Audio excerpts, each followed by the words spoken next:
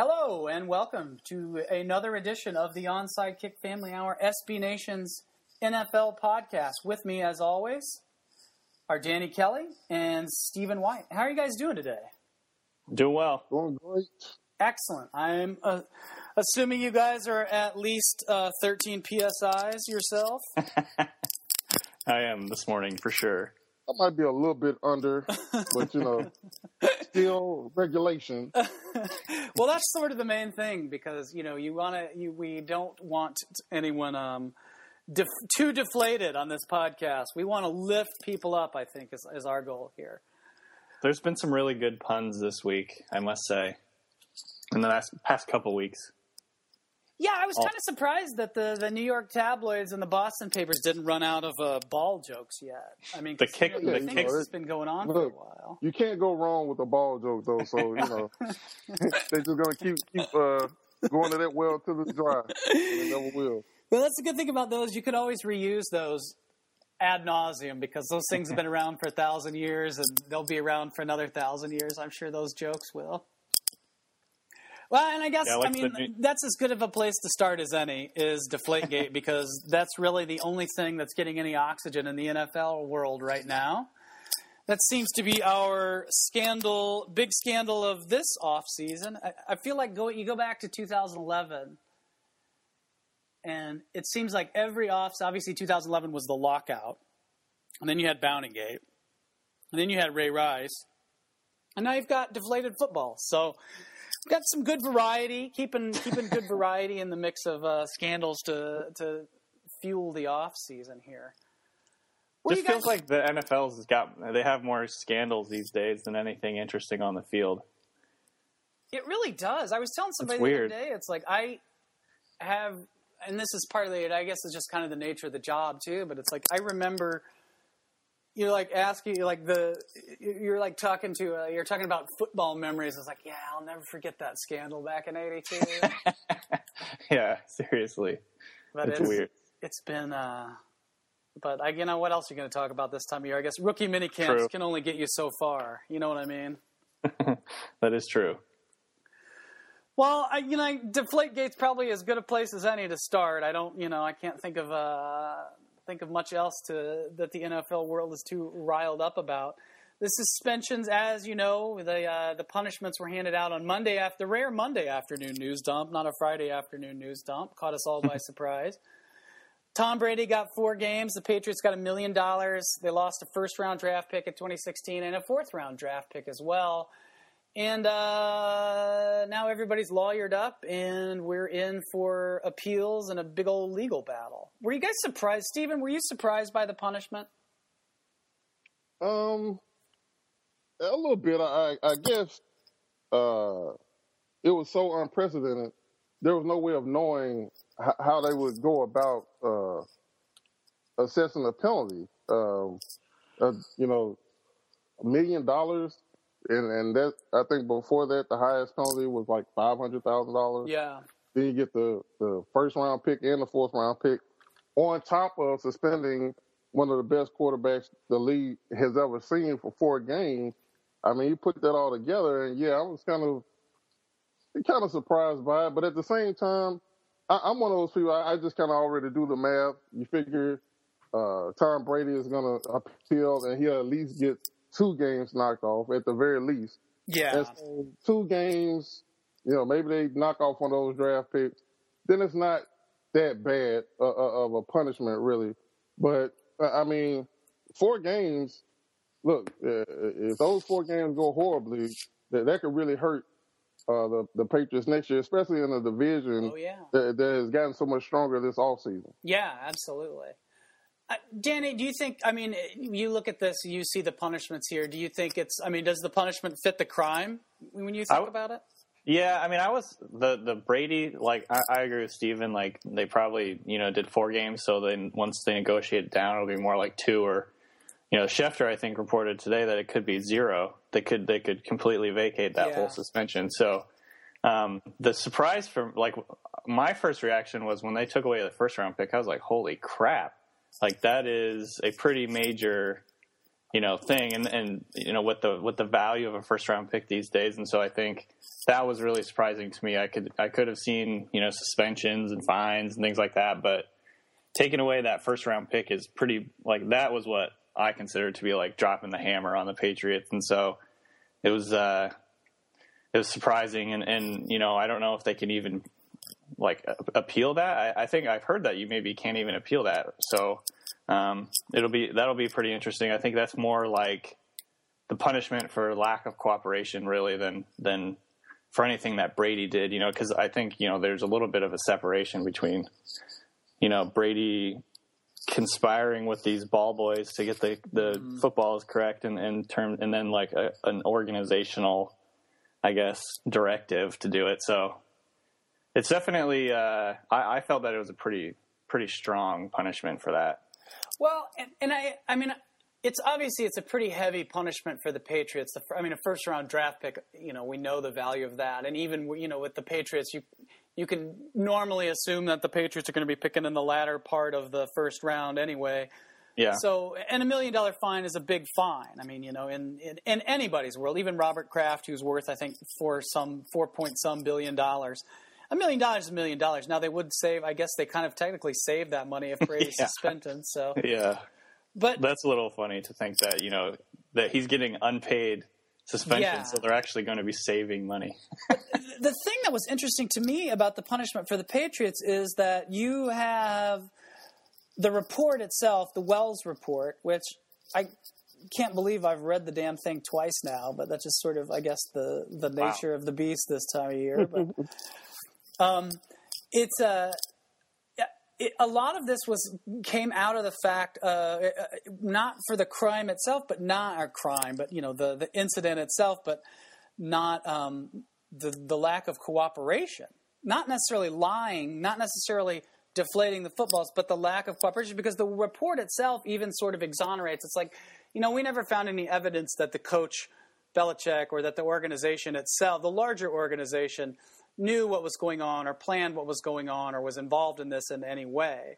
Right. What they focused on was Brady and the equipment guy and the locker room guy.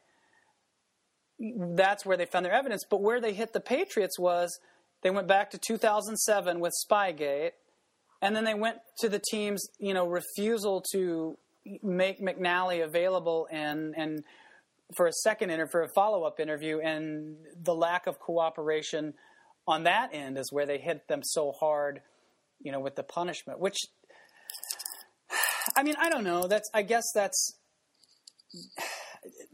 fair, but it just seems like it's almost like the league discipline sort of run amok at some point. I mean, not that this isn't a rule violation and it merits some punishment. I mean, you broke the rules. You got to play by the rules, but.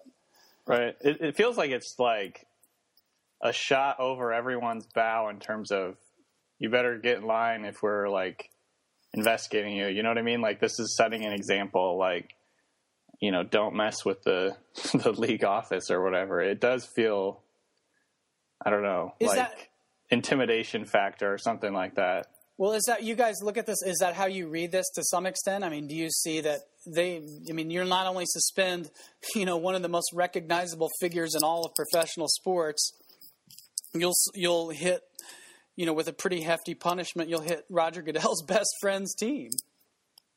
And, well, you got to remember, the Patriots were very indignant throughout this whole process, too. Yeah, and I don't think that helped them at all either. Yeah.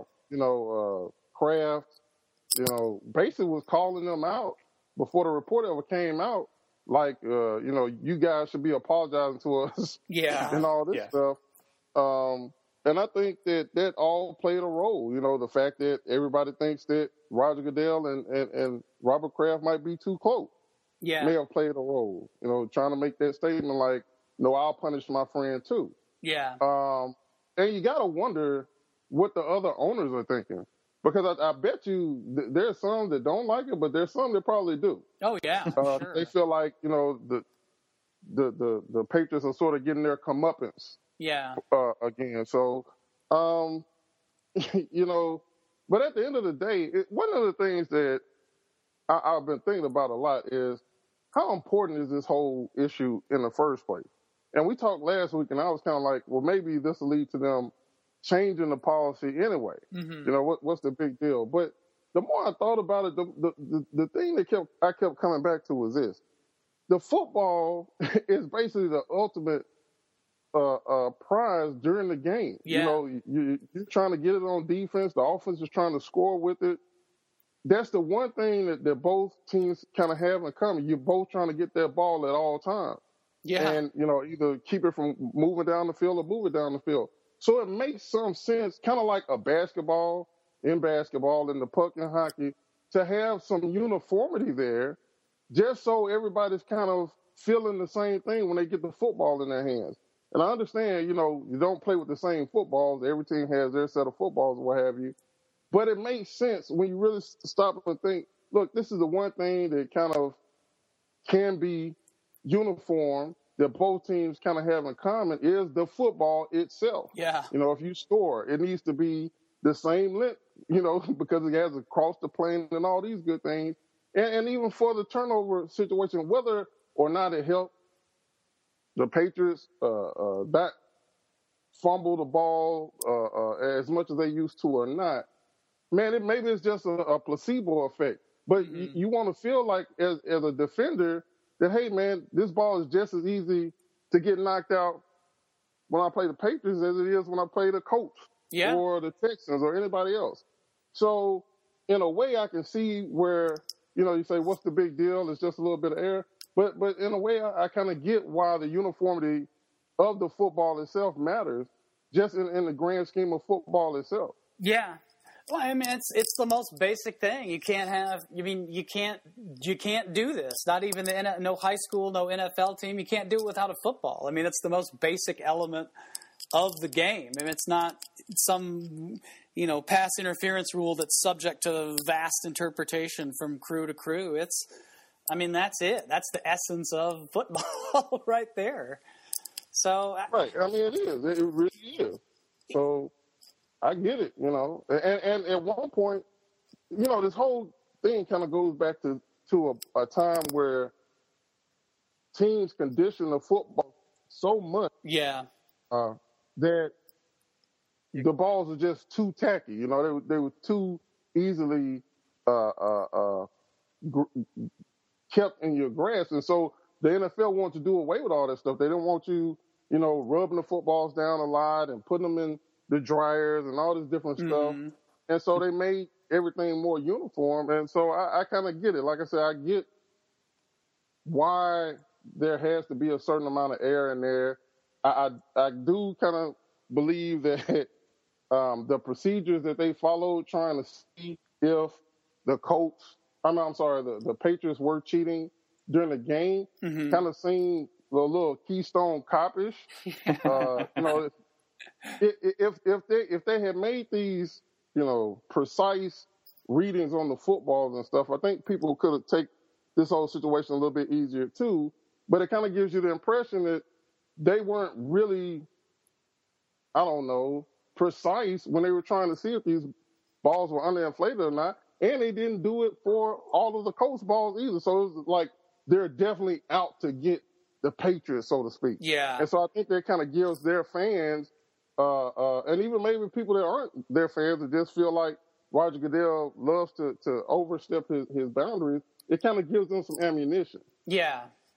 Well, and, you know, you look at Goodell's batting average with suspensions, and upon appeal, they're not, you know, the league hasn't done real well once their suspensions have gone on to appeal. I mean, you know, look at the bounty gate. I mean, you had to have Tagliabue step in and kind of, you know, basically sort of invalidate the whole thing in that sort of peace with honor kind of way. You know, I can't piss off the NFL, but it's the league's rule hands out these suspensions, but then like in the background work, it's not always. They're sort of they tend to trip over themselves sometimes in the race to get there. It seems like. Yeah, you wonder if Goodell is a little bit like, you know, he's overcompensating for some of the things that happened earlier this year with him. You know, with the Ray Rice, or maybe it was last year, with the Ray Rice suspension of only 2 games. You know, now he's like, really going the Yeah. other way. Yeah, Right. like, exactly. Like, he doesn't want that blowback to come down on him, I guess. Maybe, that could be part of it. Well, and two, I mean, one thing, the Ray Rice thing does come up, and I don't think it's a straight apples to apples thing, obviously. Yeah, obviously not. But there's something that doesn't get brought up a lot in the Ray Rice thing. But you remember the OTL report that came out, maybe 3 or 4 weeks after the second videotape came out, the first of the season last year, with Don Van Natta and Kyle Van Valkenburg from ESPN, that they found that the decision was the original suspension was partly influenced by a trip to Augusta with Goodell and Steve Biscotti, the Ravens owner. And that played a big role in Ray Rice only getting 2 games. And remember, they even at the meeting with Ray Rice and his wife at the time, fiance at the time of the incident, you had Goodell, a couple suits from the league, and you had the Ravens owner and general manager and team president in the room with Ray Rice and a victim of domestic violence, which, the whole process, it wasn't just that the suspension was not adequate for what the crime was. Right. It was that there was this whole web of impropriety surrounding how it was handled. How did no one, pipe up and say, this is inappropriate, maybe, If there's, there's probably, I imagine these guys are pretty smart to have gotten where they are, so it's just so strange to me that went down that way. So I don't know. And that kind of sets a groundwork for people to say that the league office just doesn't know what they're doing. So, to be honest with you, I think there's some truth to that. Yeah. This is, think about it. All the people that Ryan was talking about that was in this meeting, none of them were women. Yeah. And when you get in a situation where you got a bunch of older gentlemen and it's just them talking, stuff like domestic violence, a lot of times they don't take it seriously. Yeah. Look, and that's kind of the way the conversation seemed like it went. Look, this happened. He's sorry. She accepted it. Let's just move on. Mm-hmm. And that's kind of what the bug that the Ravens owner is putting in Goodell's ear. Goodell isn't going to look around his office and look for a woman and say, what's her perspective? And so you got all these men making a decision about domestic violence when probably none of them have any kind of background in dealing with something like that. So that kind of, once again, exposed at the time the holes in the whole conduct policy in the first place. Yeah. Because if you're going to be dealing with this whole range of different issues, shouldn't you have people that have a background in that? Whether it's somebody's accused of DUI, you should probably have somebody that is familiar with DUIs and stuff like that, domestic violence, rape, all these different things. You definitely have enough money to. Yeah. You probably should have somebody on staff that is familiar with these issues and understand them a lot better than some people that just only know football. So I think that definitely was a factor as well. But once again, I think that after that, they kind of swung all the way the other way. And now it's like, we're going to throw the book at everybody. Yeah. And you're just going to have to tell us that we were wrong in the first place. Yeah, and I think that we see this all the time. We follow the NFL long enough to know. There's a reactionary element to it, and then even you see that in how the game's called on the field. I mean, you see that in if penalties have gone too far one way, then the league will kind of try to correct for it. Sometimes it seems, and you see that now with the personal.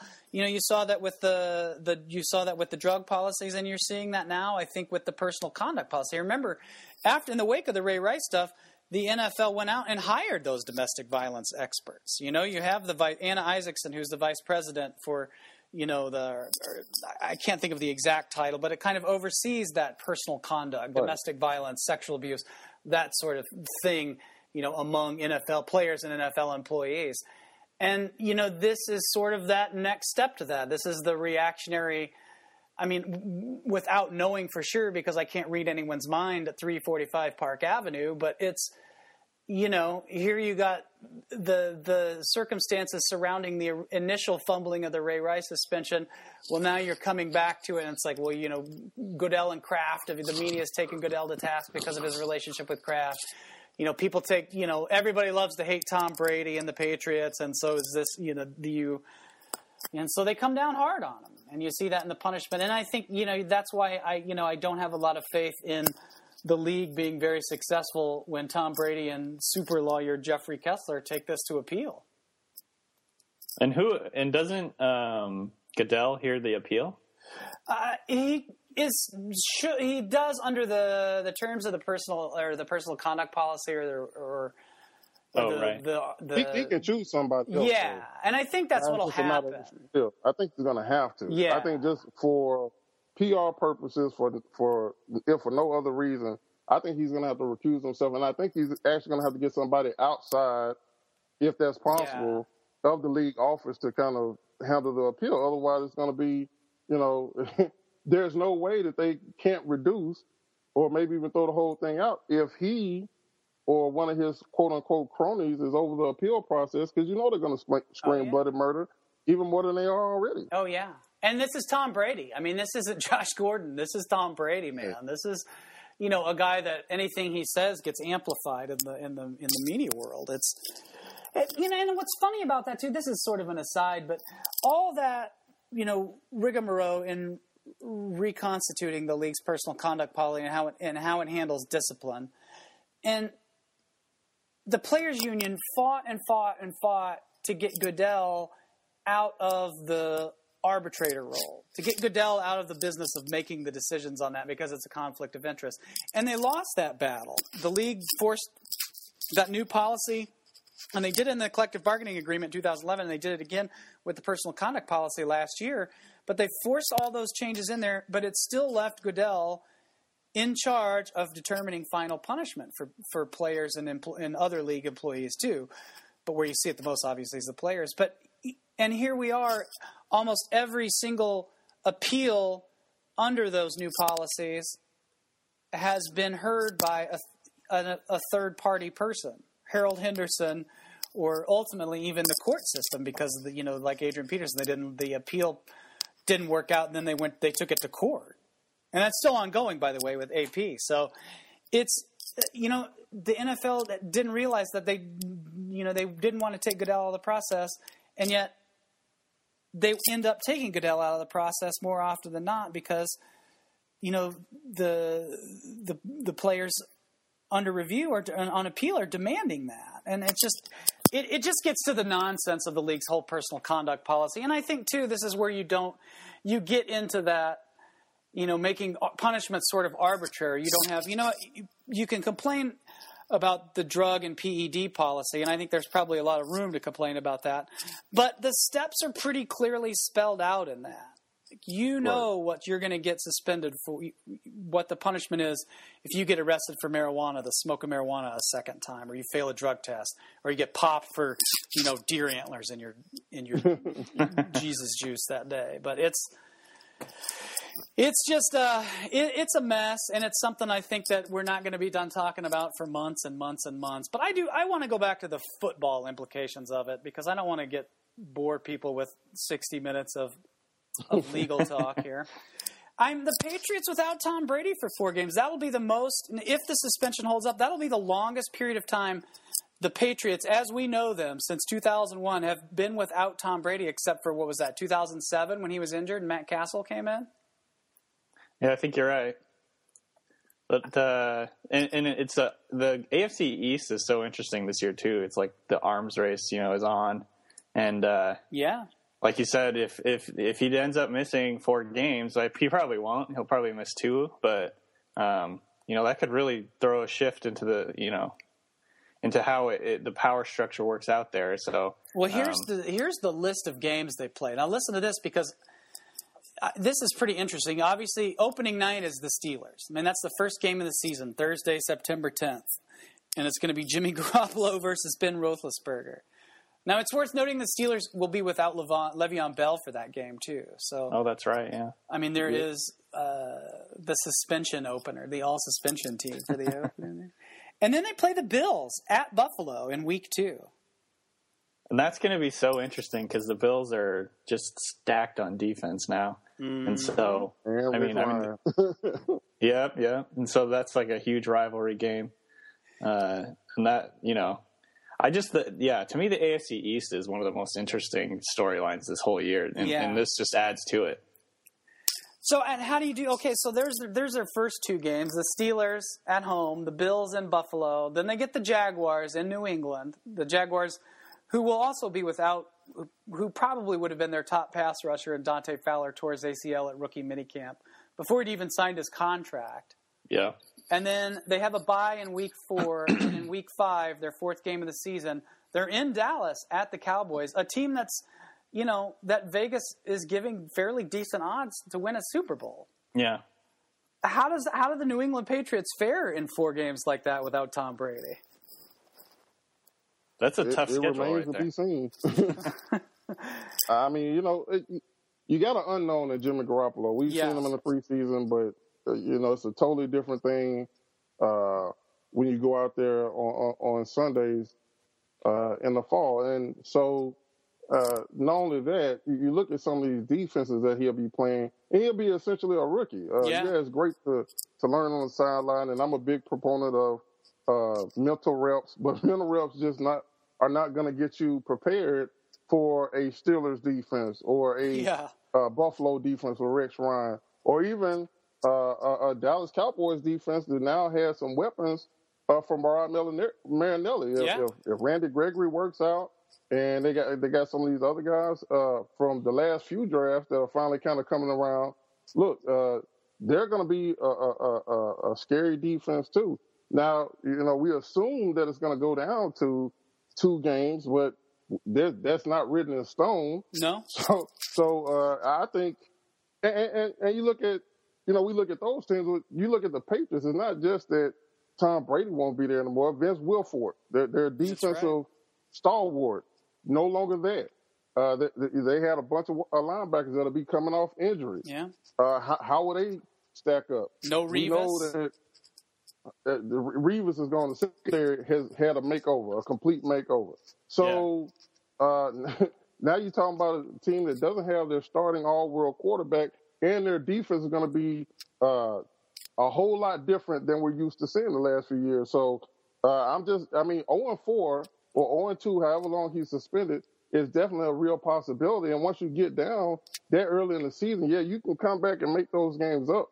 But you're still going to have Tom Brady coming in trying to get his rhythm down when he would be kind of hitting his stride. Yeah. Normally in the 3rd or 4th or 5th game, he's still trying to, kind of get under the speed of the game, because it changes, obviously from preseason to the regular season. He's going to still be kind of playing catch up too. Yeah.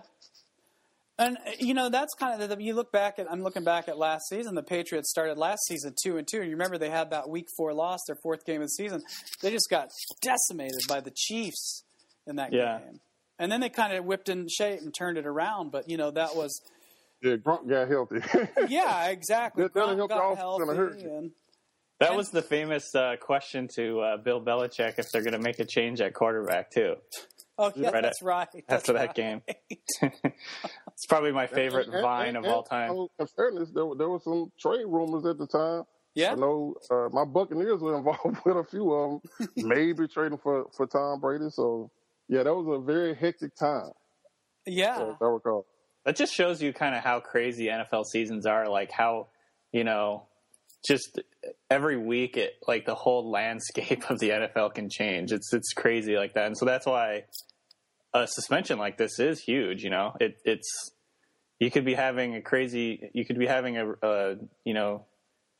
different discussion in the beginning of the season than you could, even after 3 or 4 weeks. So it's a big deal.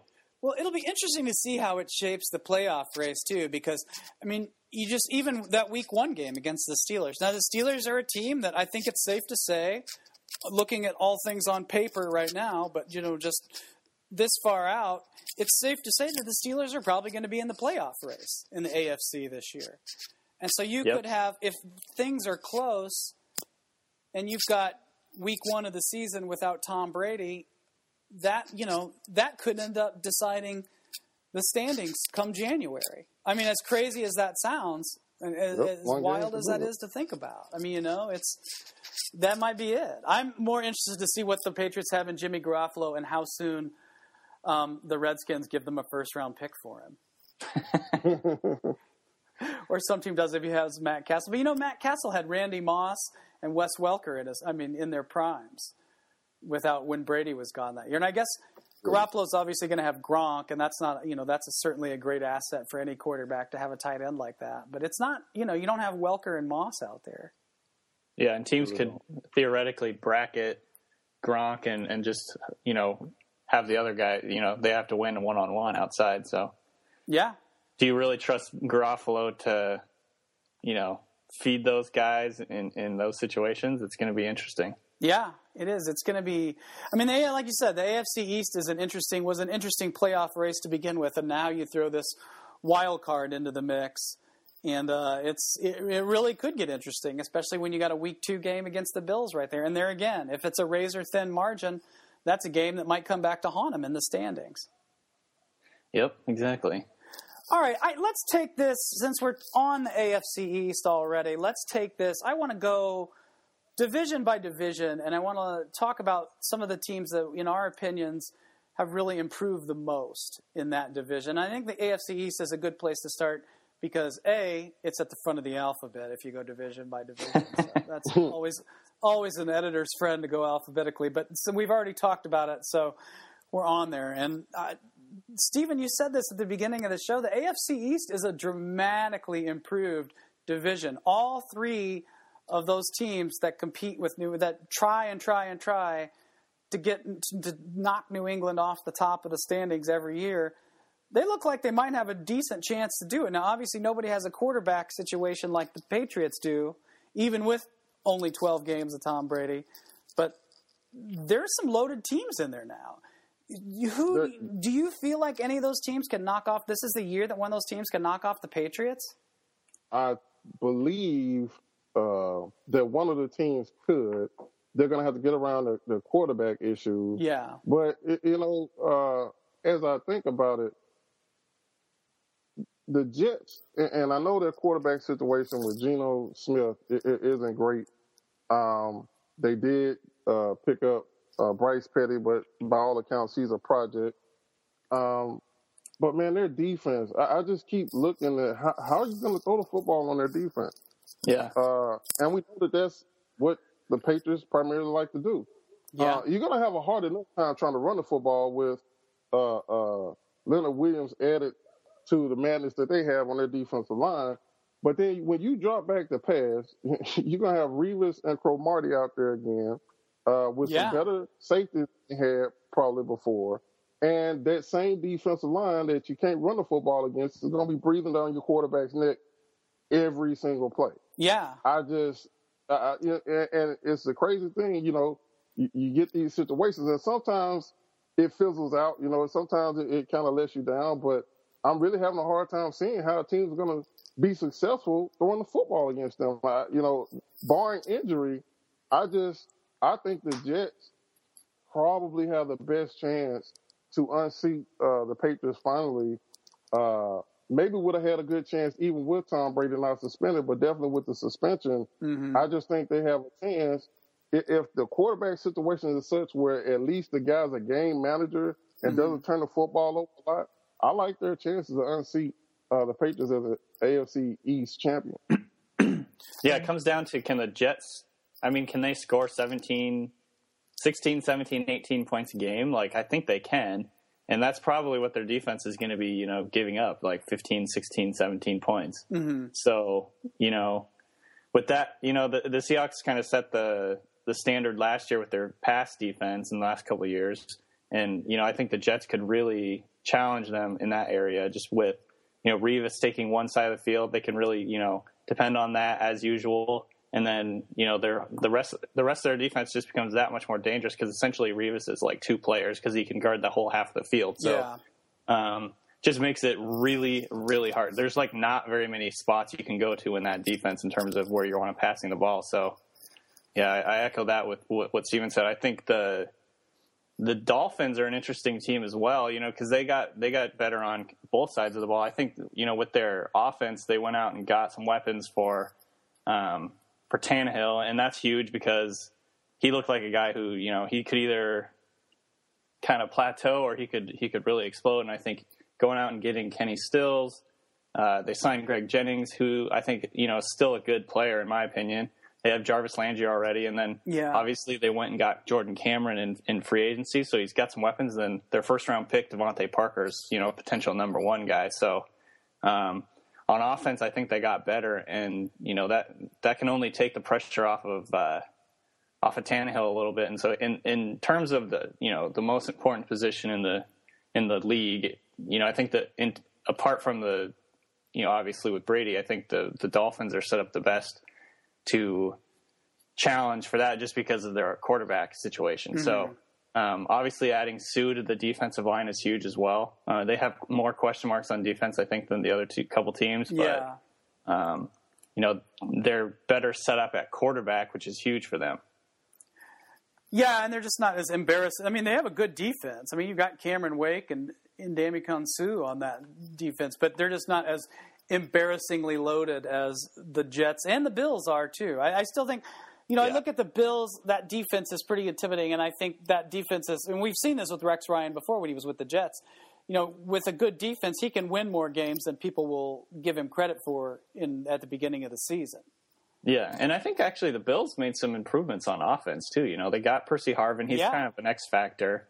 You never really know what you're going to get with him, but he's a potential game changer. Obviously, they got Shady. They've got they went and added Charles Clay, who is kind of, I think they obviously look at him like he's a potential, wild, like Joker type of guy in terms of they gave him a lot of money, so they obviously think he's worthwhile in terms of what he can do for their offense. So again, it's just an arms race in the East, and I think all those teams really got a lot better. Yeah, and I think we might have a new contender for the best division in football. Yeah, it's possible. Obviously the quarterback position is so important. Yeah. So that's such a big factor that I kind of, hesitate to say that just because there's essentially 3 unknowns at quarterback in that division, probably more like 2 unknowns and then one, mid-range guy, and then obviously Brady. But just the defenses in that division are insane. And you could definitely say they're giving the NFC West a run for their money in terms of the defenses in that division. Yeah. All right, let's move on. Let's go down. Alphabetically, we'll go to the AFC North. I think this is a tougher division to me to look at it from where we are on paper and pick a winner. And all 4 of these teams had some pretty big changes in the off season, but I think, the 3 that are the most viable contenders, Pittsburgh, Cincinnati, and Baltimore, all had some pretty significant shifts in, their overall makeup. You look at the Steelers, they lost Dick LeBeau, the longtime defensive coordinator. That's always big. Baltimore switched offensive coordinators, and to a pretty, you go to Mark Trestman from Gary Kubiak. That's, those are 2 pretty different offensive systems. And then of course, the Bengals haven't changed dramatically in the sense of coaching changes, but you do have, you've got a quarterback with some pretty big question marks and, a team that is consistently good for 10 or 11 wins and then, sort of disappears come January. But Danny, look at those teams in that division, and let's put Cleveland in the mix here too, because I don't want to do this as pick the winner of the division. But which of those 4 teams, who's the most improved this season? Yeah, that's really tough to say, honestly. I think if you're talking about who's the most improved, I probably would lean towards the Ravens. And it's not like, that's not by a lot. I just think, with the adding Rashad Perryman in the first, Max Williams in the second, then they got another guy, Darren Waller, in the 6th, who's an interesting sort of tight end receiver hybrid guy. I think on offense, they got a little bit better. And obviously they lost Torrey Smith, but I think with the additions of those 3 guys, I think they can definitely make up for that. The Steelers, it's tough because, the Steelers also got better, I think, with the addition of Bud Dupree. Mm-hmm. But they also lost a couple guys. So, how much net gain is a rookie going to be when you lost a guy? I'm blanking on his name. He retired. Warlids, I think his name. Yeah. And so that's kind of an interesting thing. So, To me, that's the hardest division to really pick out a team that, improved the most. I think I really actually liked the Browns draft a lot. Yeah. And they got better on defense, and I think they added some weapons on offense. But at the same time, the quarterback position just really, I think, puts them behind everybody else. So, Manziel or whoever is going to be starting there this year, that's the huge, X factor there. Yeah. Steven? Josh McCown, baby. That's his name. Yeah. I kind of echo all of Danny's sentiments. Yeah. I really like the Ravens because I think we kind of get focused on the offense a lot, and I fall into this trap too. Is Joe Flacco elite, as PLT commenter would say. But, man, their defense, last year, I saw them up close and personal what their defense can do when they're really flying around. I know they lost Haloti Ngata, but, man, they got some really good young guys. Yeah. They got the draft pick out of Florida State last year. They got some big, strong guys up front, man. And with Elvis Dumerville and Terrell Suggs coming off the end, that defense is still going to give people nightmares, especially with C.J. Mosley, another year under his belt. I just think that their defense is going to help them tremendously this year, too, as well as their offense. Steve Smith is still there, and he's still talking smack. So I just think, you do kind of rise and fall in your quarterback, and Flacco has been known to be a little inconsistent. But I think, for one, they finally found a running back. It took them all year to finally start giving Forsett the ball, basically, as much as he deserved to get it. And so I think when you look on both sides of the ball, I think they're going to end up being the class of that division. Yeah. And it could very well be the Bengals, though. We can't say enough about their quarterback situation because I say in that division, they're going to lean on their quarterback to win or lose more games than anybody else, simply because he will throw them out of so many games just out of the blue. When he plays, there's really no gray area with him. He usually plays well or he gets them beat. And so until they get that figured out, you can't count him out and you can't count him in. Because if he has a tremendous year this year, they could easily win the division and go into playoffs and do some great things. But that's a big if considering the history with him so far. So the Steelers are the Steelers, of course. I think they're going to have a little bit harder time transitioning this year than people may believe. It always going to affect you some kind of way, especially when you add somebody there as long as Dick LeBeau. It's going to take a while for them to kind of transition to somebody else. And offensively, all those guys are getting a little bit older. Ben Roethlisberger is getting older. He's got some young wide receivers, but, offensive line's getting a little bit older. Yeah. I just think the window is closing fast, and they're going to be a team that, a lot of new faces in the secondary. They're going to have to stay healthy this year. Yeah. They had their own super rookie last year in Ryan Shazier at linebacker.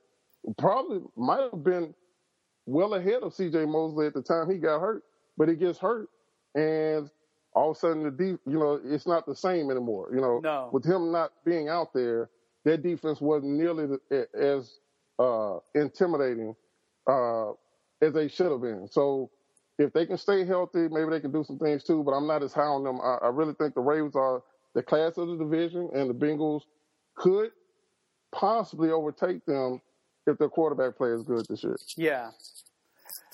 It's all that one, and they sent 3 teams to the playoffs last year too. I mean, it's definitely the tightest division in the NFL, at least the way it looks right now on paper. But we'll see what happens. Let's go on to the NFC South. The Colts, Houston gave them a little bit of a run last year, but the Colts came out on top. And man, it looks like I know the Philip Dorsett pick got poo-pooed by a lot of people coming out of the draft, but that seems like one of those things that, that's one loaded group they've got there on offense for Andrew Luck. Seriously. Right now. And it's hard. But, to me, I look at that division and I see if Fowler were still healthy, I think this would be the year Jacksonville gets to the Jeff Fisher promised land of 8-8. Steven, you look at the NFC South or AFC South rather? Which team do you think has had the best off season so far? I would say that until that unfortunate injury with Fowler, it was the Jacksonville Jaguars. I thought they picked up some nice pieces on their defense, especially. Had a very nice draft. We talked about that last week. Yeah. And I think they pretty much had finally gotten all the pieces necessary to be successful. Now, that wasn't going to guarantee them success, but at least, neither the offense coordinator or the defense coordinator would kind of have to put their hand over their face after they called certain plays. And they had to do that, last year and in recent years because you just didn't know how it was going to turn out sometimes. So I think the Jacksonville, even, long term, I still think they probably had the better offseason. Losing Fowler hurts a lot, though, obviously, they thought they finally had that, one-on-one pass rusher that can win all by himself and make everybody better. But they still have a lot of talent up front. So Derek Marks hasn't gone anywhere. So they still have a chance to be pretty good or at least be very much improved this season, I would say. I think the Texans had a decent offseason. Picking up Vince Wilfork, who maybe only has a year or two left, I think is going to help from a leadership standpoint, just because, he's going to come with, I would say, a certain gravitas about him where they have a lot of young defensive players especially who maybe are still kind of trying to find their way. We know they got Clowney last year. And guys that he can kind of take under his wing and mold them and show them what winning is all about. Even with J.J. Watt, man, he probably can learn some stuff from Vince Wilfork about leadership especially. So I just think that signing is going to show up in more ways than the stat sheet. But I still would say that Jacksonville had the best offseason. I will say, and y'all know I love Philip, what's his name? The pick for the coach, Philip Dorsett. Y'all know I love that pick anyway. Yeah. I don't really care what people think because of the way the Colts offense is set up, man. They are set up to give you these crazy route combinations, and then there's somebody streaking down the middle of the field or down the sideline, and luck is hitting you over the top. And last year, there was a point where T.Y. Hilton was tearing it up. But then after that, they kind of started doubling him a little bit, and he had a much harder go of it. It's going to be a lot harder to double team anybody. We know they got Andre Johnson from the Texans, so they got the nice little intermediate wide receiver. But you got T.Y. Hilton on one side and Philip Dorsett on the other. Man, you better have some fast safety. That's all I'm going to tell you. So you're building around a franchise quarterback. I just don't think you could argue with that anytime. And I think Philip Dorsett, his best days are in front of him. So he may end up being better than T.Y. Hilton, really and truly. Yeah. He can really go up and get the football. That's one of the things I really love about him is he plays bigger than his size. He's got like a 37-inch vertical, and he will go up and get those 50-50 balls for you. So, it'll be interesting to see how that turns out. But, yeah, I still would say, even with the Fowler injury, man, I just like even some of the smaller moves, just role player moves that the Jacksonville Jaguars made this year. I think it's going to show up in the win column as well. Yeah. Danny, AFC South thoughts? Yeah, I think I like the Colts offseason on paper. I think, grabbing Andre Johnson and then drafting Philip Dorsett, to echo what Steven said, it's like, how do you defend that? You better come ready to defend the pass there. And then the thing about that is then, you still have Pep Hamilton, who's, he's the former Stanford guy. He still wants to run power.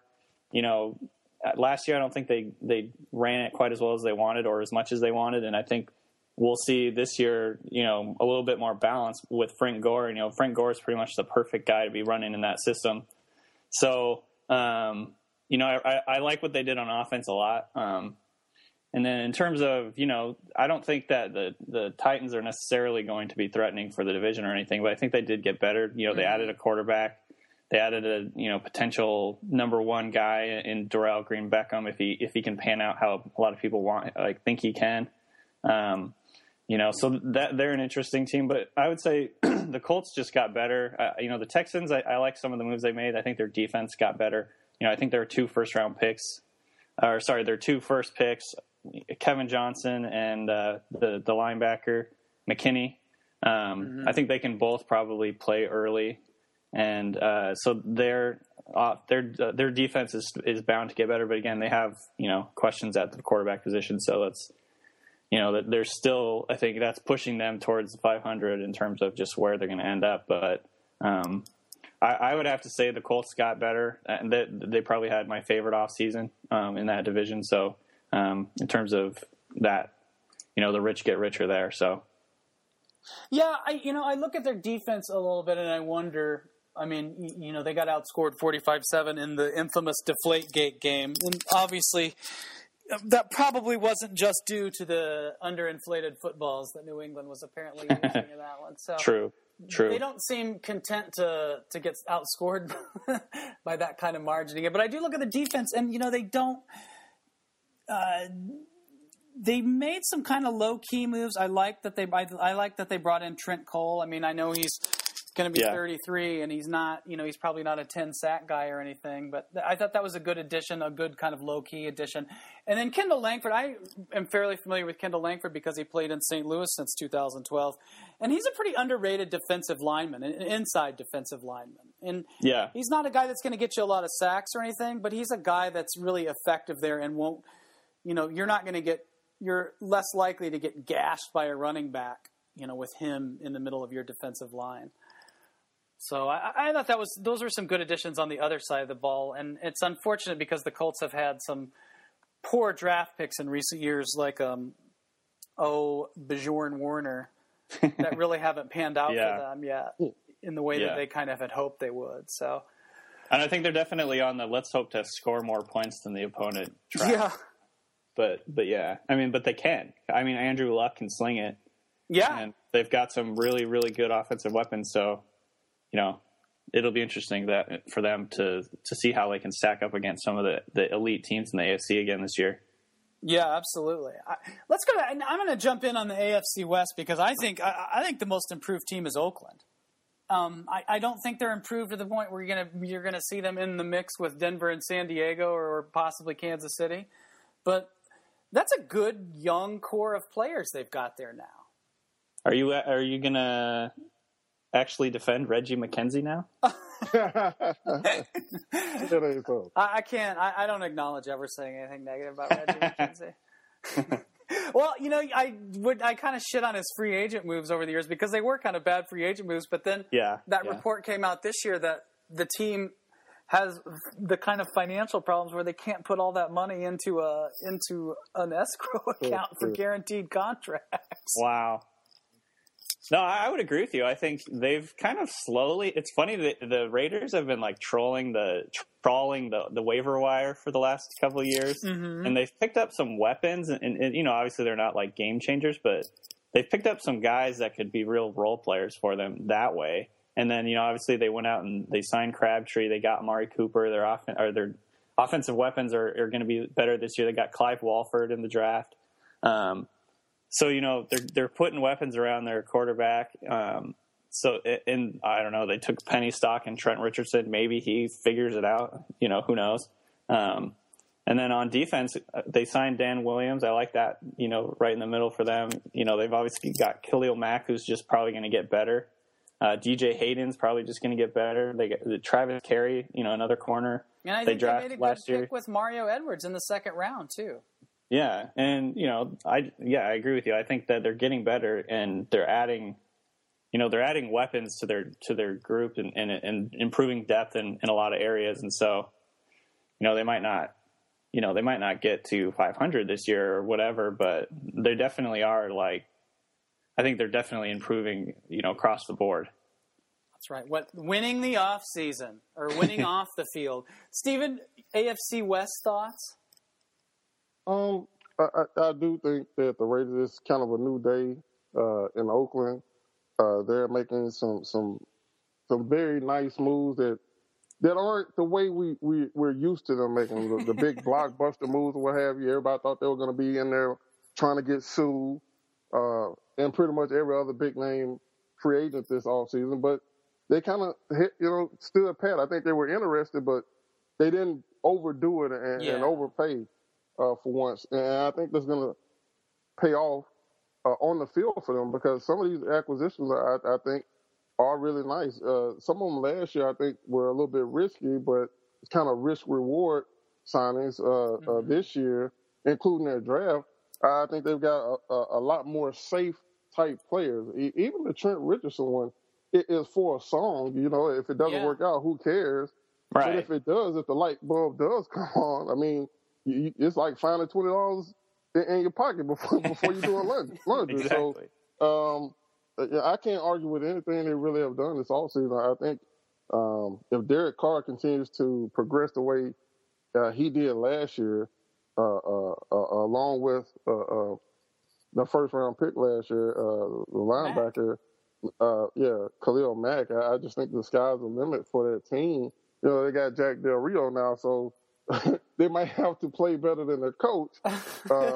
But you never know. Maybe Jack's learned some things with his time out of being a head coach. I thought Jack was a good young head coach, and then kind of maybe lost his way a little bit the last few years in Jacksonville. But maybe having been a defense coordinator with the Broncos, he's kind of found himself again. So we'll see. But I do like the talent that they required this offseason. Keep chopping wood. That was the famous axe incident. Yeah, all downhill from there. All right, let's switch over to the NFC. And I think this is a tough division to call because I know Dallas is still really good, and they certainly haven't hurt themselves on paper in the offseason. But it's I don't know, Steven. I'm gonna start with you. Your NFC East most improved team. Most improved team. Let's see. I'm gonna have to go with Dallas. I hate to say that because I hate what they did with the running back position. I really don't think you can just plug and play somebody at running back, and when you have somebody that perform the way that running back did, I think you have to try to retain that guy. But listen, like I said, Randy Gregory found money. La'el Collins found money. If just those two guys work out this year, man, can you imagine? So I really thought they did some good things in the draft. They got another offensive lineman from Florida in the draft as well. That's right. Chaz Green. Chaz Green, yeah. So now you're talking about not only having one of the best offensive lines in the NFL, now you have quality depth also. Yeah. There's going to be a good offensive lineman that doesn't make that team probably. So I think offensively, they're still as dangerous as ever. Maybe not quite as strong without, the running back being there, but we'll see if we can get one of these cast-offs, like the running back for the Raiders. Murray. We'll see if DeMarco Murray, we'll see if he can kind of find the fountain of youth and restart his career. But defensively, I think Rod Marinelli finally kind of has the talent that he wanted there, the kind of talent he wants up front, especially. And if, like I said, if Randy Gregory works out, man, now that defense, instead of being a hindrance or something that the offense kind of had to carry up until last year, and even last year, they improved so much, but still last year, I don't think anybody was ever secure with any kind of small Dallas lead in the fourth quarter. Now I think that defense can actually start to be an asset for them. So I really like some of the things they've done this offseason. Now the Redskins, I like some of their moves, especially their draft.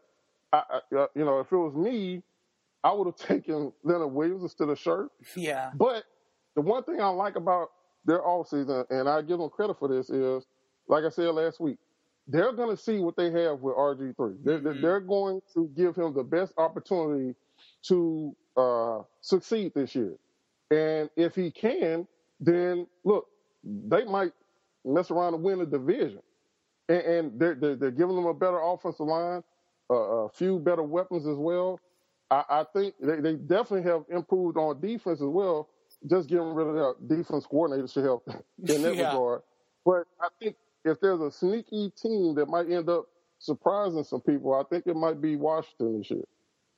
Yeah, that was, and they some of their free agent moves like Terrence Knighton, Stephen Piea, Chris Culver. I mean, not exactly, they're not the top of the line, the best in the business at their position, but they're really good. It's a good grouping of additions when you put it all together, and that's, a much better defensive line than they had. And like you say, you get rid of Jim Haslett, hell, talk about found money, man. Exactly. Danny, your thoughts on the NFC East? I mean, I can't disagree with anything you guys have been saying. I actually liked the Eagles offseason.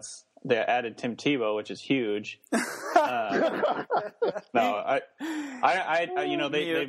They've made some of those blockbuster moves, and obviously they got rid of Shady McCoy and let Macklin go in free agency, and so you could wonder if their offense took a step back, and maybe it did.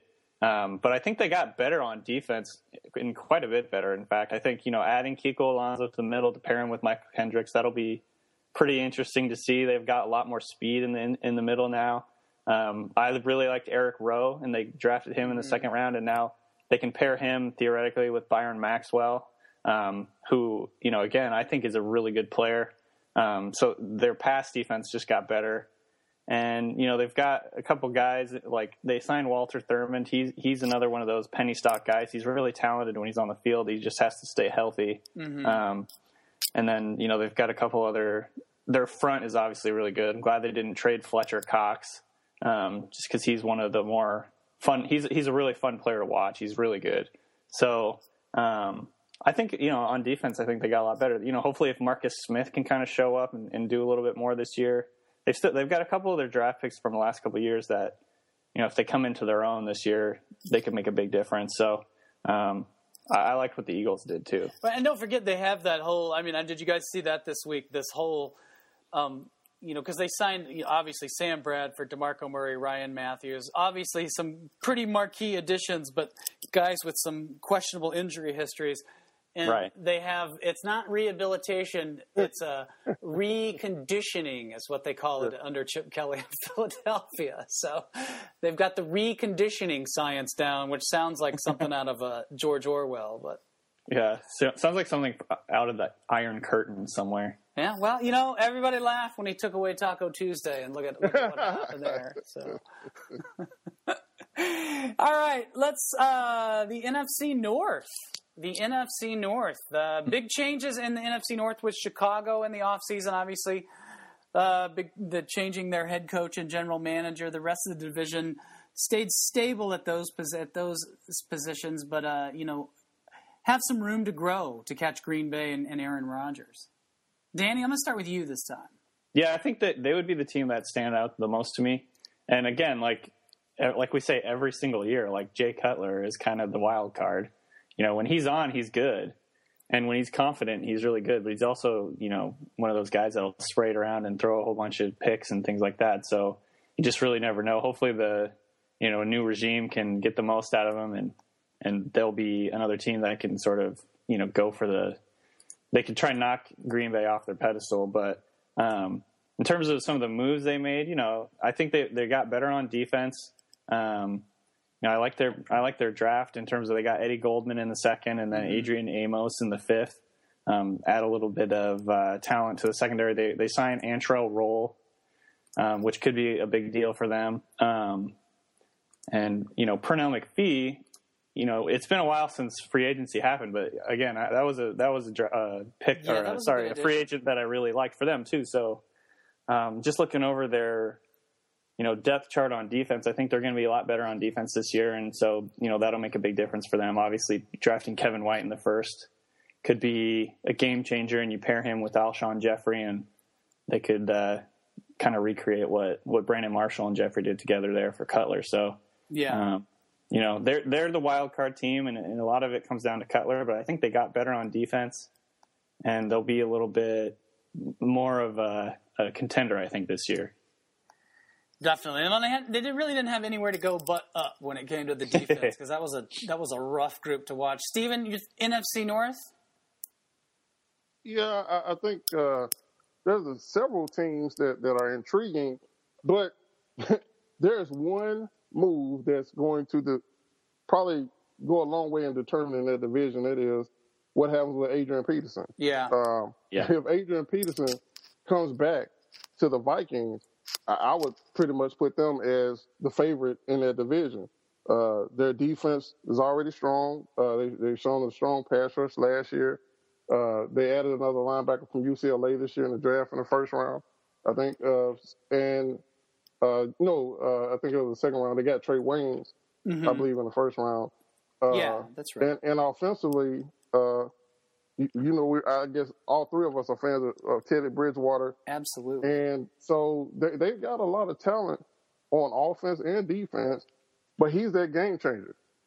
If the same way if he's traded or released and he's not in the division, the Vikings could be third or fourth in that division. You just never know. I think the Lions, while they lost in Donald Suh, them picking up Haloti Ngata on an already strong defense. You still got Ezekiel Ansah and those guys rushing up front.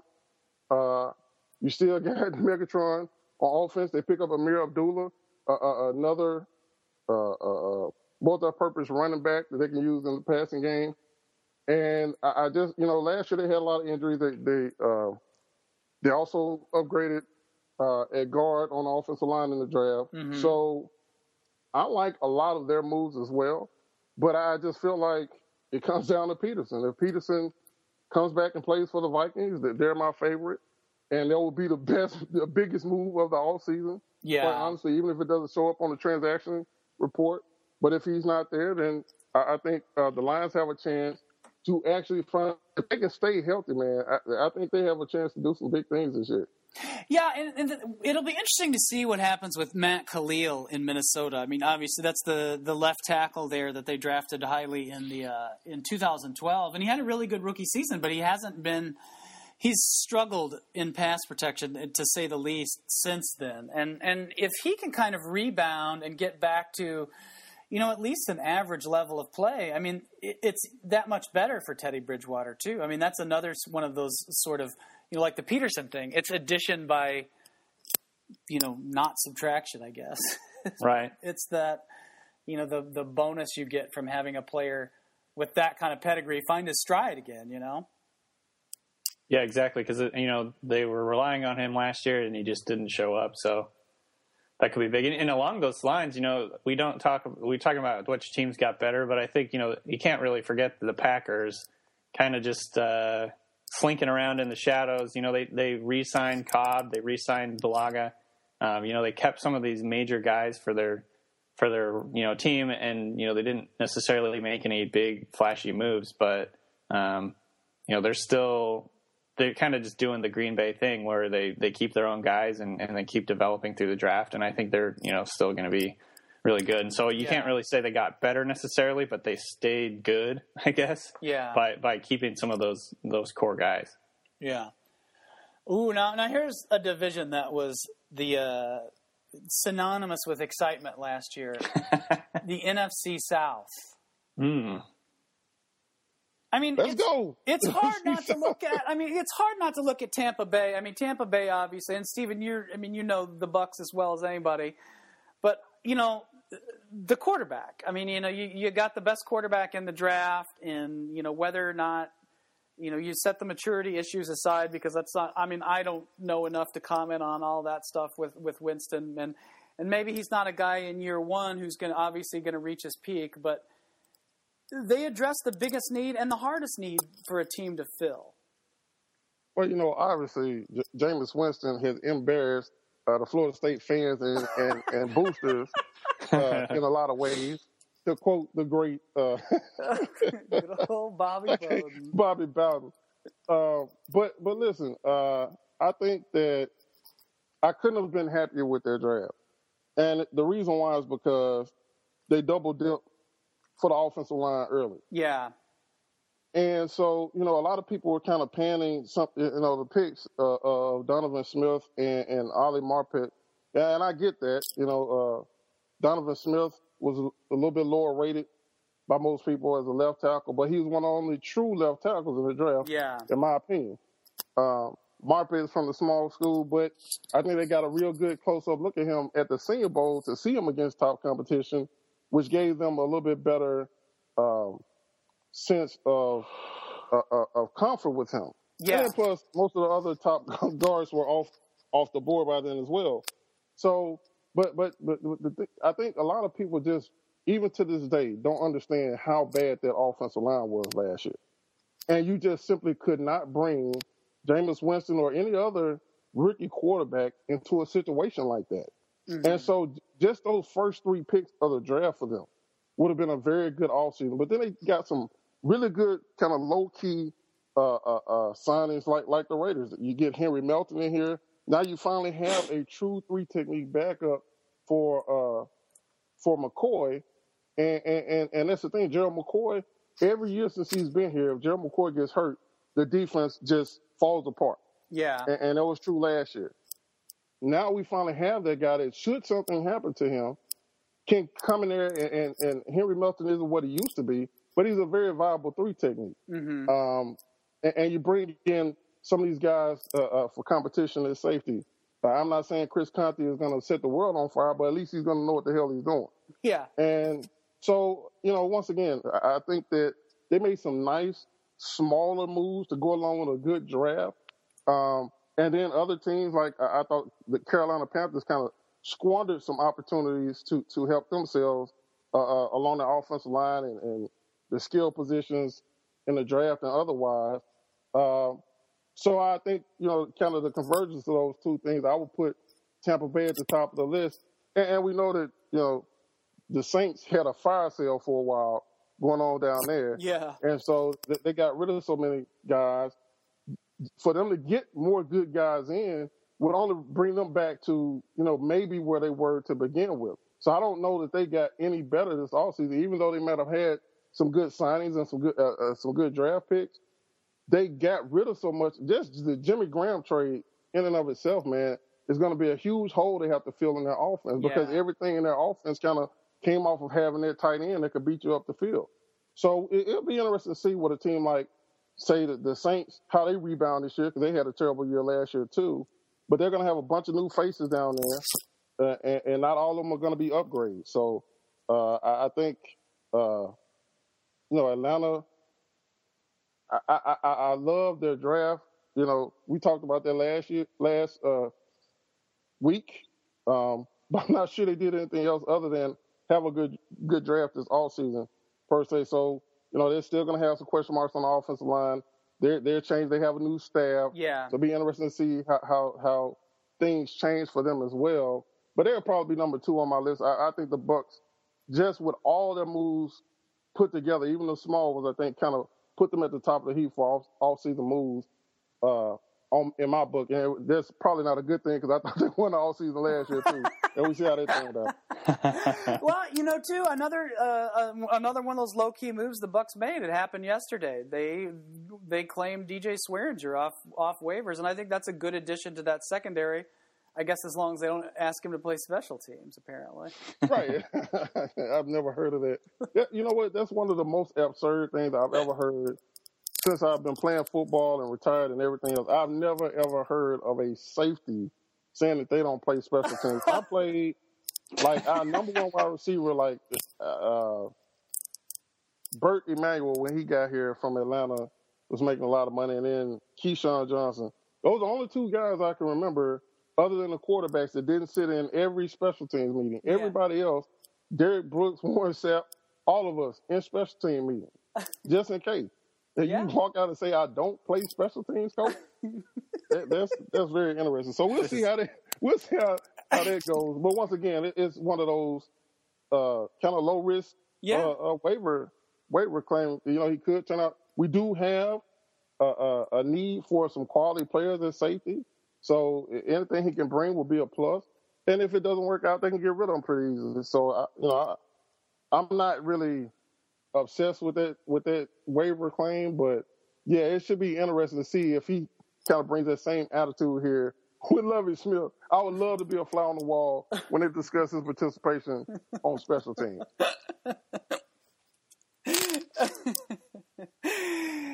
Yeah, and that's what kills me. It's like the best safety in the league is also a punt returner too.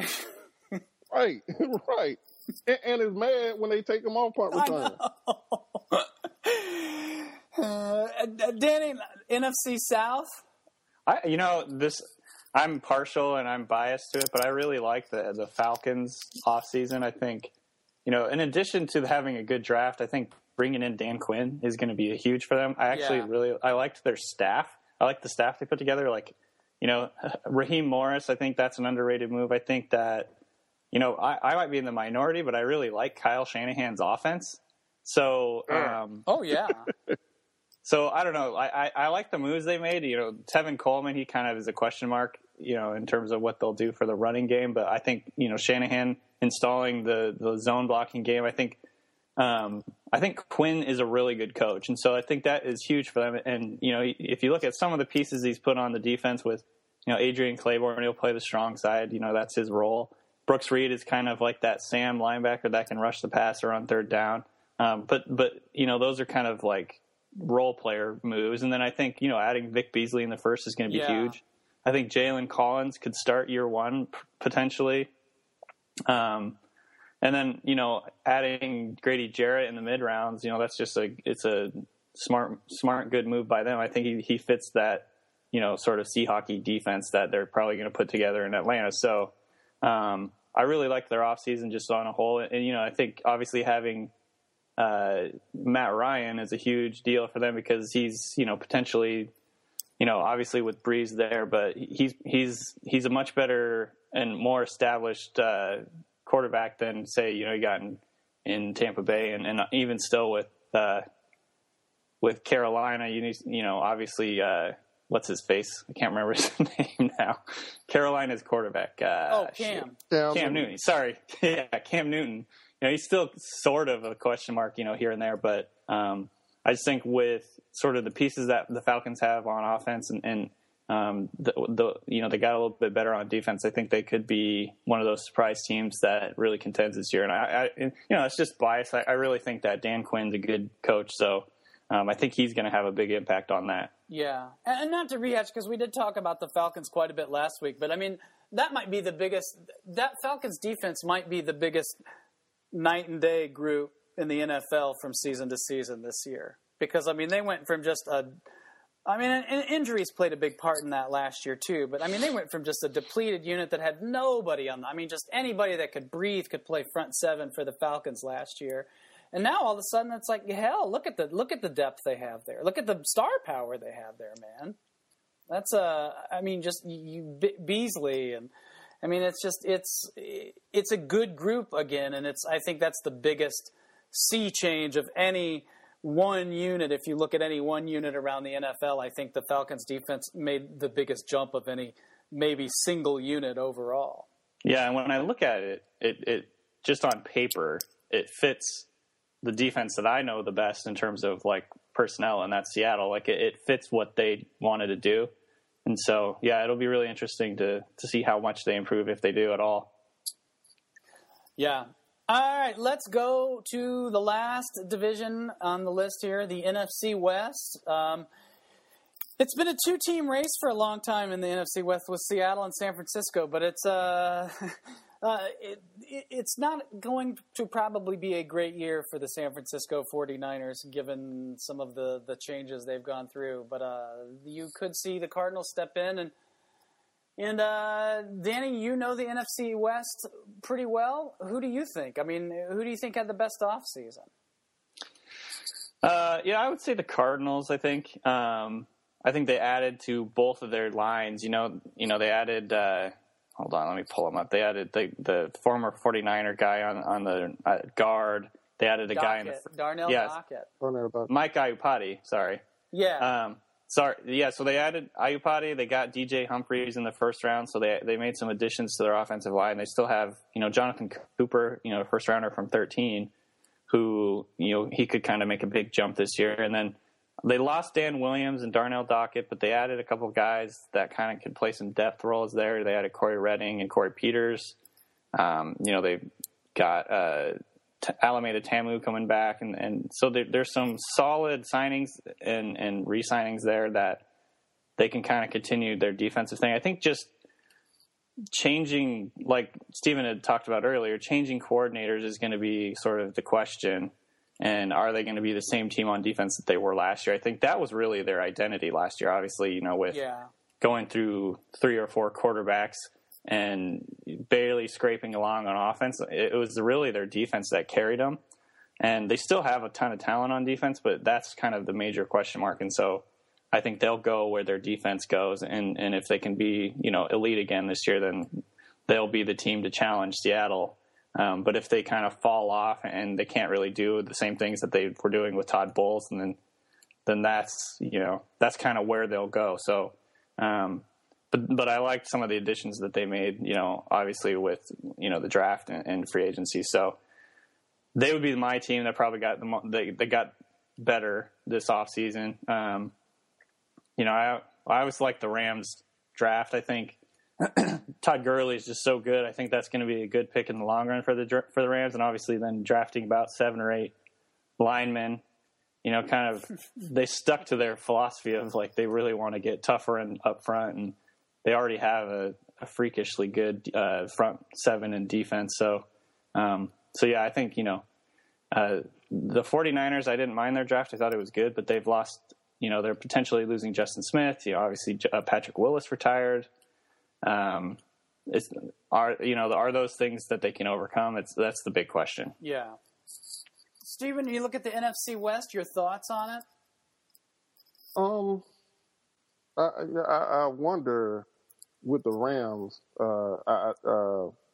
they signed Nick Fairley, didn't they? Mm-hmm. The young guys signed, and that's on a defense that was already, damn near impossible to block at some points last season. And you're going to put him beside Aaron Donald. Yeah. And, if that guy, if Nick Fairley can finally stay healthy for a full 16 games, you put him beside Aaron,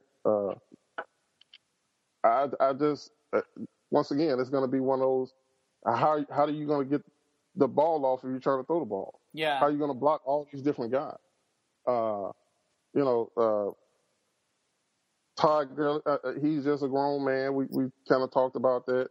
And they already had a very good running back they got last year. Got all these offensive linemen. So, in theory, they can't be any worse up front on offense. And now it comes back to that age-old question of quarterback. Mm-hmm. Yeah. So, I think they're going to have a bunch of firepower on defense. I think they're going to be able to run the ball real well. They just need a trigger man now, and their offseason will be complete.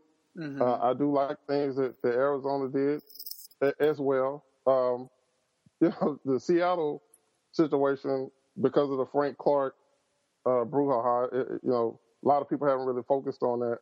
But I do like, first and foremost, that they got Jimmy Graham. Yeah. I think that may be a franchise defining move down the line.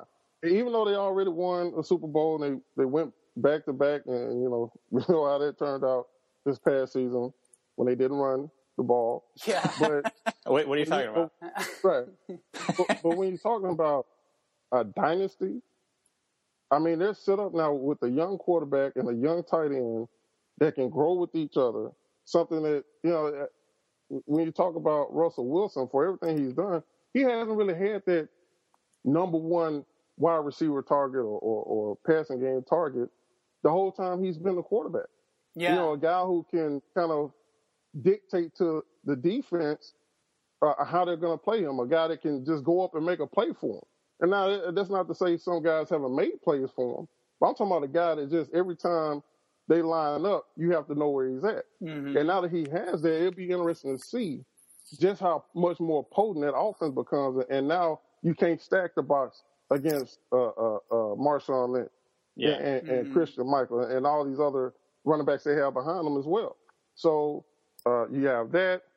Then Then you talk about, if Frank Clark, whatever the situation may be, add to that already ferocious pass rush, and you got Tyler Lockett, who's also going to be, probably play the role they were envisioning Percy Harvin to have. Yeah. And I don't want to call him a poor man's Percy Harvin, but he definitely can get the job done underneath, very fast, give him the ball underneath, and he'll take it to the house. Yeah. So maybe they didn't make as many big-time moves as some of the other people, but I think the ones that they did make, including the draft, really set them up for, long-term success over a long period of time. Like I said, this could be career defining. This move to get Jimmy Graham could just put them over the top as not just being, a fantastic team that wins with defense, but a juggernaut that has defense and a bunch of offense that you're going to have to contend with on any given day. Yeah. Yeah, and obviously, anyone listening is going to say that I'm biased against that, but the Seahawks were. I'm just pulling it up now. They were third in the NFL last year in points per drive, and they were somewhere around the bottom in terms of red zone efficiency. So you add in Jimmy Graham and his potential double-digit touchdowns, and how much better are the Seahawks going to get on offense? Like, they could potentially be significantly better. And the two areas that Russell Wilson kind of struggled in last year was the red zone and third downs. And that's kind of where Jimmy Graham makes his money. And so just add him to the offense. And really, they didn't lose a ton on offense. I think that is a big deal. Obviously, their offensive line is a big question. They did lose two of their offensive linemen, but they kind of played with a cobbled-together line last year as well. I think they had 10 or 12 different combinations on the line, and they still kind of made it work. So I think they're going to go into the year kind of hoping for that same sort of situation, hopefully a little bit more continuity. But yeah, I think the Jimmy Graham thing is huge in terms of what it'll do for their offense. They're already averaging, they're already third in points per drive. The Seahawks don't score a ton of points because their defense, they just don't have a lot of drives. They have fewer plays than any team in the NFL. So it's just a slow it down type of football style that they have, but they're still potent offense, and I think the offense got better. So are they going to? How much more do you think they're going to throw the ball this year? I've been talking. I've been asked about that. I don't think they're going to throw the ball a ton more. What I think they're going to do is complete the ball more. Yeah. I think that you'll see Russell Wilson's completion percentage inch up a little bit. Last year they talked about getting him a pretty good 63%. Yeah, it was already good, but they talked about all year trying to get him to 70%. So it's for the Seahawks, it's all about efficiency. For Pete Carroll, they do not want to turn the ball over. He'd be happy throwing the ball 24 times a game, and that's pretty much 25, 26, 27. That's been incredibly consistent for Russell Wilson's first three seasons. If you look at how many times he throws the ball per game, I don't think that's going to change. What I think is going to change is the efficiency in the red zone and the efficiency on third downs. And I think that's going to be huge for their offense in general. They're going to score more points. And you see them scoring 3 or 4 more points per game. They're already a pretty dominant offense. They ran the ball for 170 something yards per game last year, which was 30 more than the Cowboys. Obviously Russell Wilson, his running is padding that stats and his scrambling, but everyone talks about the Cowboys' potent run offense, but the Seahawks were just dominant. So I think that is a big deal. And I would agree with what Steven said. It could be one of those sort of, defining moves for them. So that'll be really interesting. Well, I was just looking at the numbers for Wilson because we'd brought up his completion percentage, but his yards per attempt last year were 7.7 yards per attempt. And that's not bad by any means, but it's also the lowest of his career. And I know his career's, that was only the third season of his career, but that is the lowest of his career. And I think now you throw Graham into the mix. You've still got Doug Baldwin. You've got a guy that I'm kind of interested to see what he does in his second year is Paul Richardson, the wide receiver, is a second-round draft pick last year too. And it's, that's an interesting little mix you've got at the receiver position there now that I think you put Graham into the mix and it sort of completes the stew. You know what I mean? Yeah.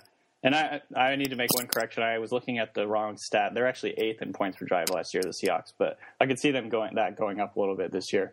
But yeah, to answer your question, like to what you said, like they never really had a number one. So adding Jimmy Graham in there, I think kind of he moves into the number one spot, and he moves each guy down in terms of, Doug Baldwin or Jermaine Kearse is no longer the de facto, number one. He's a much better like 2 or 3 type guy. Yeah. And, you don't really know what you have from Chris Matthews. Obviously, he looked awesome in the Super Bowl, and maybe they found like a way to use him, and he can be a bigger factor this year. Paul Richardson's probably not going to play at least for the first 6 weeks. And some people are wondering if he'll even play this year. Because he tore his ACL pretty badly at the end of the year last year. And so he's a big question mark. But yeah, I mean, they have some interesting guys. They're more role players, but I think adding Jimmy Graham pushes everybody down a notch in terms of what they are asked to do, and that really fits more with what like they kind of have on offense. So now Doug Baldwin's more of a slot guy, and now Kearse isn't your de facto number one outside guy. He's more of a 2 or a 3, and then you'll see what you get from Kevin Norwood, and I guess kind of go from there. Yeah, it should be interesting. I have to use this excuse to piss off the people that follow me on Twitter. Here's my concern about the Rams, what the Rams did. I love the Gurley addition.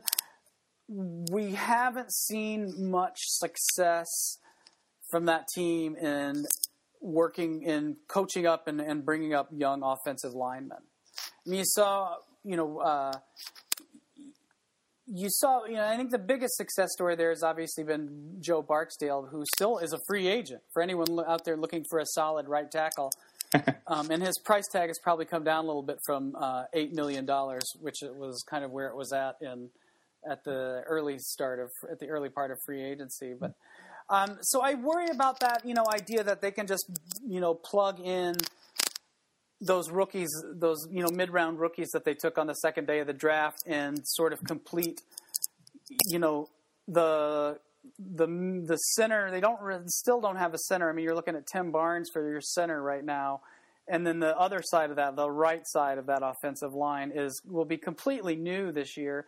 And I don't, I have a hard time seeing them plug and play those guys and get the kind of offense they want right away. Now, that's not to say they won't down the road, but I'm dubious if they can do that, this season in St. Louis and make a run at Arizona or Seattle in that division. And Todd Gurley is probably going to be on the PUP list, right? Maybe. I mean, we don't really know yet. No, and they're not going to rush him, but at the same time, it could be, I worry too with Jeff Fisher's tendency to just ride the shit out of his running backs too. and we've also seen a tendency in St. Louis to push guys back from injury. You saw that with Sam Bradford. You saw that with Jake Long last season. And I think that's, you've got to, when it comes to ACLs, it's not hard for players to rebound from a torn ACL like it used to be. It's not a career ender like it was. But if you don't do it right, it still is. I mean, that's, the bottom line. Yeah, there are complications at times. So yeah, I mean, you can't just throw a guy in there and expect him to be fine after 8 months because Adrian Peterson did it. Yeah. So I don't know. It'll be interesting to watch all that. But we've had a good discussion, guys. We're an hour and a half. I think we've set a new record for our longest podcast ever. So we'll Nice. we'll throw in some bookmarks when I mix it up, so that folks can listen in spurts if they want. So it's been a good conversation, and it's nice to talk about football and not the legislative business of football for a change. No doubt. All right, guys. Thanks again for doing this, and we'll reconvene next week. And I hope you both have a great day. All right, sounds good. You too. Yeah, have a good one.